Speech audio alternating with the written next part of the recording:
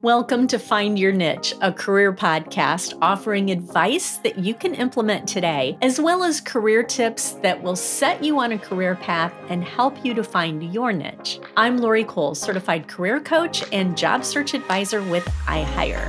iHire connects you to industry-specific jobs in over 57 talent communities. Find your niche today on iHire. Are you earning what you're worth, or are you a victim of a pay compression gap or a gender pay gap? Let me explain those two types of pay gaps. A pay compression gap happens when someone who just got hired at a company or hasn't worked at a company for very long makes more money than someone who's been there for many years. A gender pay gap is the gap between what men and women earn. So despite a lot of progress in recent years, the gender pay gap still exists. For instance, in 2021, women made 83 cents for every dollar a man earned. What can you do about it? Well, you need to be your own advocate to be sure that you're earning what you're worth. And I have 5 practical ideas that you can begin doing today if you suspect a pay gap exists in your company. Here are the latest trends, topics, and tips that will help you in your job search.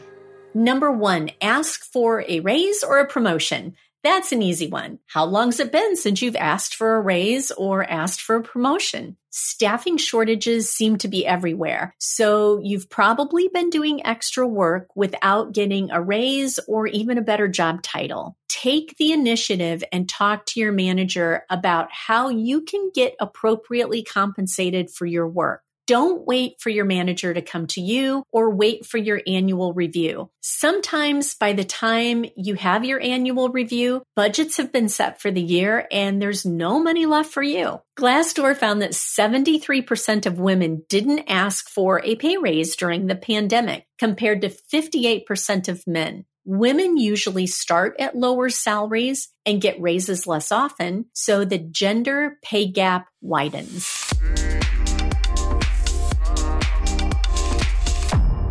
Number 2, don't use your old or your current salary as a benchmark when you're looking for a new job. Basing future negotiations on your previous salary won't close the gap if you're already making less than you should be. In 21 states and counties, prospective employers can't even ask about your salary history because it's illegal.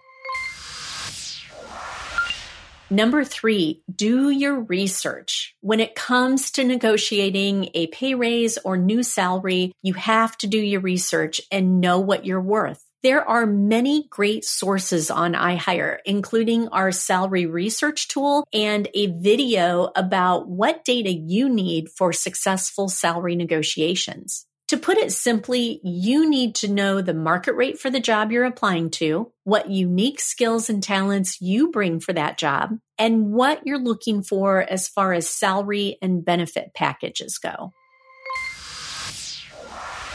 Number 4, don't be afraid to negotiate. Most companies expect people to negotiate and they have a range to work within. So think of that first salary number they throw out to you as a jumping off point for negotiation. A CNBC article says that 60% of women have never negotiated a salary or a raise, and many women just change jobs to get their pay raise instead of going in and negotiating. Just think about how a higher salary now will affect your lifetime earnings, because this is the jumping off point for all of your future raises and salary negotiations. Starting at a higher number now will significantly help you save for retirement and get out of debt faster. Consider your options. Are there any perks the company offers that you're not using, like a 401k match? Are they open to benefits like helping with childcare costs, offering remote work stipends, or giving you extra time off?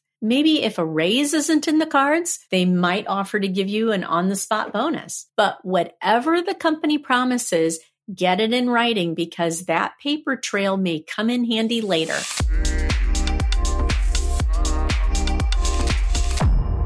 Number 5, look for a new job. As I mentioned before, you can always look for a new job, but some people do this to get competing offers to leverage a pay raise. This is risky business, and I don't recommend using this strategy. I've talked to many human resource people who say that once an employee does this and successfully gets the raise, the employee will likely leave the company within the year anyway. So even if you stay, the employer is always waiting for that other shoe to drop. But if you've done everything I've recommended and there isn't a pay raise in sight, looking for a new job may be the only option to push your salary to the next level. It's up to you to take control of this because nobody else can do it for you.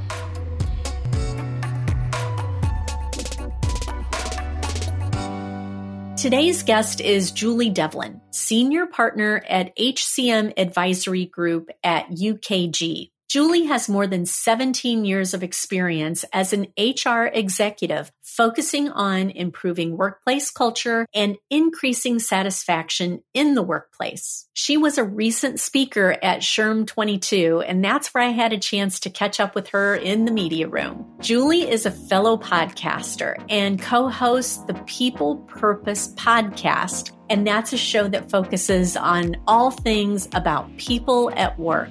And she's just an all-around fun and energetic person to talk to. Let's hear from today's featured guest who has found their niche. So Julie, how can employees provide a good experience to their employers? How can they be somebody that the employer just wants to keep and goes to extra lengths to do so? Yeah, I think it starts out with the employee understanding their role. And I think that the employee actually has some responsibility in making sure that they do fully understand their role. So if there's any ambiguity or if there's any questions, I think the employee needs to make sure that they speak to the employer and ask those questions and get the answers that they need. Because the worst thing is to be doing a job and not really understand your purpose, not understand why it is you're doing what you're doing, and how you contribute to the overall mission of the company. I've heard the word purpose a lot today from the other guests. It is a main topic of conversation. I'm sure it is with the people that you're talking to on the floor too. You wrote an article about a psychological contract. Could you tell us what that is? Sure. The psychological contract has to do with the exchange relationship between the employer and the employee concerning the balance of expectations. So at its core, the psychological contract says, okay, me as the employer, you're going to work for me and I'm going to give you a paycheck. Now, that's one way to look at it.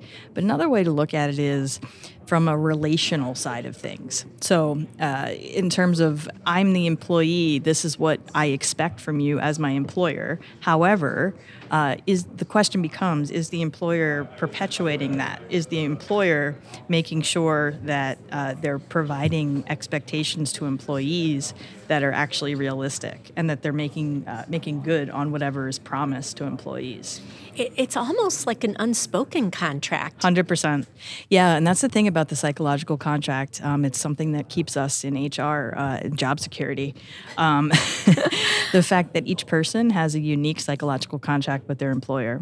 And the expectations that are there are based on a lot of things that have to do with perception.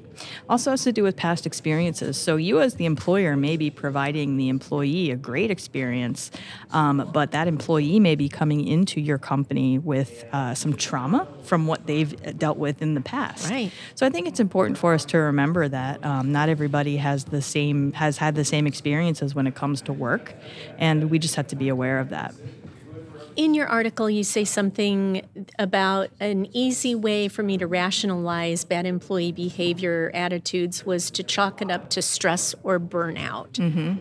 Talk to me a little bit more about that. Yeah, I mean, well, that's one way to rationalize employee behaviors, right? You can say that it's based on stress, it's based on burnout. And these days, with sort of where we are in the world of work, I think that's true in a lot of ways. However, I think there's another side of it that we have to look at.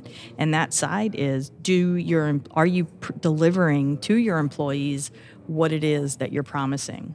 So if for example, during this time of remote work, that shift to remote work, a lot of folks have gotten used to that. And the question becomes, if we're going to ask our employees to come back to the office, why are we asking them to do that? They can't really unsee what they've been through. They've seen that they can do work. Exactly. They've seen their friends do the work, over the years, the couple of years now, 2 years plus. And they've saved money, they've saved stress, they've saved time. So if you're asking them to come back to the office, why is it that you're asking them? And I think being clear and transparent about that is vitally important in order to ensure that you're upholding expectations. Do you think that some employers are asking them to come back just more out of a control factor, just because they can? It's yes. like, okay, this is over. Get over it, people. You're coming back into the office. Yeah, and it's funny when we say this is over. Is it? Yeah, exactly. And I guess another question that we can ponder on a different podcast is it ever going to be over? And I think though what we have to look at in terms of where we are in work today. Are you just you as a company? Are you trying to build back or are you trying to get back to the status quo or where things were, or are you working to sort of build back better, build back stronger to where we recognize that everything has changed and perceptions have changed and what employees are looking for out of work has also changed in terms of the time that they spend, in terms of the energy and the effort that they spend. I think a lot of folks have realized that time is even more precious than we realized. But that's not to say that work isn't important, because it is. When we talk about things like social interaction, we talk about things like the feeling of belonging and inclusion and just making sure that our employees know that what they're doing is making a difference in the overall goal and mission of the company. So if I'm working somewhere and I have this silent psychological contract in my head and I know what I'm expecting, how does my employer drag that out of me? Well, believe it or not, it starts with that old buzzword, communication, right? I think that it's not the employer as a whole. I think the most important person is the manager, the person that the employee is coming in contact with on a day-to-day basis, and making sure that managers are having those one-on-one conversations to where they're asking employees how they're doing. Asking a simple question, "How are you today?" and not accepting good as an answer. No. How are you? Yeah, right. Fine. Yeah. Making sure that if there's ever any kind of rift or feeling of, that there's animosity between an employee and a manager, or maybe you have a really good employee who's no longer working the way that they once did, we need to find out why. And it's not just because they're having a bad day. If those things are happening over and over again, we need to have the courage to ask the questions in order to show that we actually care about the employee as a person, not just the worker. I've heard companies doing stay interviews to find out what can we do to get these people to stay. Yep. Have you run into that too? Yeah, actually, the speech I did this morning, I asked that question to the audience, how many of you are doing stay interviews? And I was pleasantly surprised to see several folks are doing stay interviews. So for those who aren't familiar, it's basically an exit interview, but your folks aren't exiting. It's people who have been at the organization for, whatever period of time. A lot of companies are doing these on a regular basis, on a regular cadence, asking questions like, are you still happy working at this company? What attracted you to this company? Are you still attracted because of those reasons? Where do you see yourself in a month, a year, 5 years? How can we help you get there? That shows the employer has commitment to the employee and that they are willing to help them grow as individuals. And I think today's employee is really looking for that. Wouldn't it help people stay so much more if you could have those conversations with your employer and say, and have them ask you, what is it that you want to do? Because so many people are doing something that they just started doing because it was a job. Yeah. And then you just kind of get pigeonholed into this role and you see something else you want to do, but you never have the opportunity to say, hey, can I try that? Yeah, and I'll give you another perspective. When we look at today's hiring environment and there's a shortage of skilled workers for certain positions and whatnot, a lot of today's worker, they have side gigs that they do. I think that employers have to embrace that and recognize that, yeah, there are side hustles that folks do. And when you have these conversations, asking them, hey, what are your outside interests? Not being invasive about it, but what are your outside interests for work and that from work and that kind of thing? You may realize that you have employees that have skills that are transferable that you may be able to use, and you may have a whole internal candidate pool that you don't know about. Right, you just didn't even know those exactly. people existed. Exactly. Yeah. One of the recent podcasts I listened to, you were talking with your podcast partner, Chaz. Yes, Chaz Fields. Yes, about the wage gap. And one of the figures you quoted was stat of the day, $10,157, and you asked what that number stood for. And that was the wage gap between men and women. I can't even believe that's still a thing. 100%, it's still a thing. UKG is actually, we've partnered with the National Women's Soccer League, and they have what's called a Challenge Cup. And our commitment to the league was that we were going to raise the purse for the champion to equal that of the men. So that way the women would be equal to men. We've also committed to providing 18 cents for every payroll check that we run to perpetuate pay equality, because I think that's the wage gap per dollar. It's 18 cents. So it's really, it is still a thing. Yeah. And when we look at the pandemic too, it's really set women back a lot in the workplace, just based upon childcare and having to leave jobs for whatever reason. Unfortunately, yes, it's still a thing. So how is this happening if more and more companies are being forced to be transparent with their pay when they post a job and that sort of thing? I mean, how can they differentiate between a man and a woman getting that job and justify the difference in that pay? Oh, gosh. I don't think you can justify it. Yeah. I think that it's important for companies to do internal audits on a regular basis. And having those internal audits and also using your HR software to show you what's going on, using analytics to show you what's going on in terms of the pay breakdown can help you identify problems before they even happen. It's not just money. It's also gender breakdowns. It's also ethnicity breakdowns. I think that having key insights into the true hard data is important, especially when it comes to decisions that are being made. Because when decisions are made based on numbers, they're much easier to back up those decisions. When I coach candidates, I'm always telling them go in with the data, whether they are asking for a raise at work or whether they're starting to negotiate salary. I always tell them, go in with the data. There's the Bureau of Labor Statistics, and then there's Glassdoor, and there's iHire, and there's a myriad of companies out there that will provide this.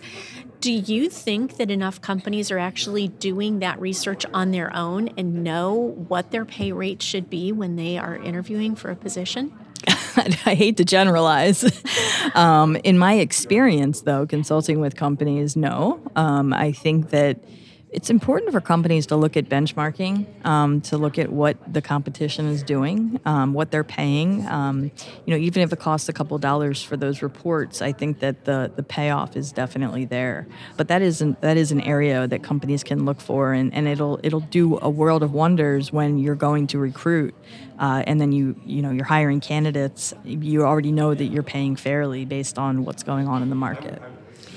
If you're a woman in the workforce and you feel like there is a gap even in your own company between you and a male coworker that's doing the same job, how do you address that? Yeah.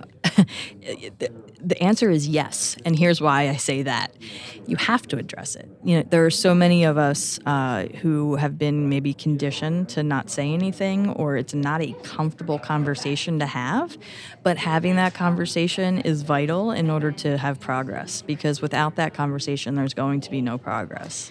So how does someone go in and try to change that tide? Do they go in with the data? How do they approach this? Yeah, I think you would almost have to go in with the data. Talk to friends, talk to others, and ask why. If there's a gap there, ask why. I think that's very important. You almost have to imagine that everybody's pay in the company is posted on the billboard or like on the whiteboard in the conference room anymore, because people do talk. They do find out. People do talk. People do find out. Talking about salary is not as taboo as it once was. And I think that employees are very willing to share salaries in order to ensure fairness. From your talk today and from our podcast, what is the one big takeaway that you want people to understand from our conversation? Oof. Gosh. Okay, my best career advice for candidates is to get involved with as many organizations as you can surrounding the things that interest you. I truly believe that networking and connections and making sure that you're having actual real conversations with people in person when you can is vitally important for progress. I would say most of the opportunities that I've had in my career are based upon people I know who have referred me to things, and based on word of mouth. I mean, my current job I got from I was referred by a friend who I volunteered in SHRM with, and it really is who you know in a lot of instances. And Truly. I think that the internet is great, and having email conversations is great, but making real, true connections I think is still important. And I may sound antiquated saying that, but it doesn't bother me because it's something that I firmly, steadfastly believe. No, you're not antiquated in saying that at all, because networking is the primary way that people find jobs. Yeah. I mean, even with all the other resources out there, it still really comes down to who you know. Yeah. LinkedIn is also vitally important. Yes. However many speaking engagements I've received from LinkedIn connections has been incredible. And it's just word of mouth. It's, somebody hears you speak somewhere and they tell their friends and they tell their friends, and next thing you know, I'm traveling almost every day in June. So yeah. That's good. Well, Julie, thank you so much for being here today. Thank you so much. Is there something you need some guidance on in terms of your career? Email to laurie.cole@ihire.com. Thanks for listening.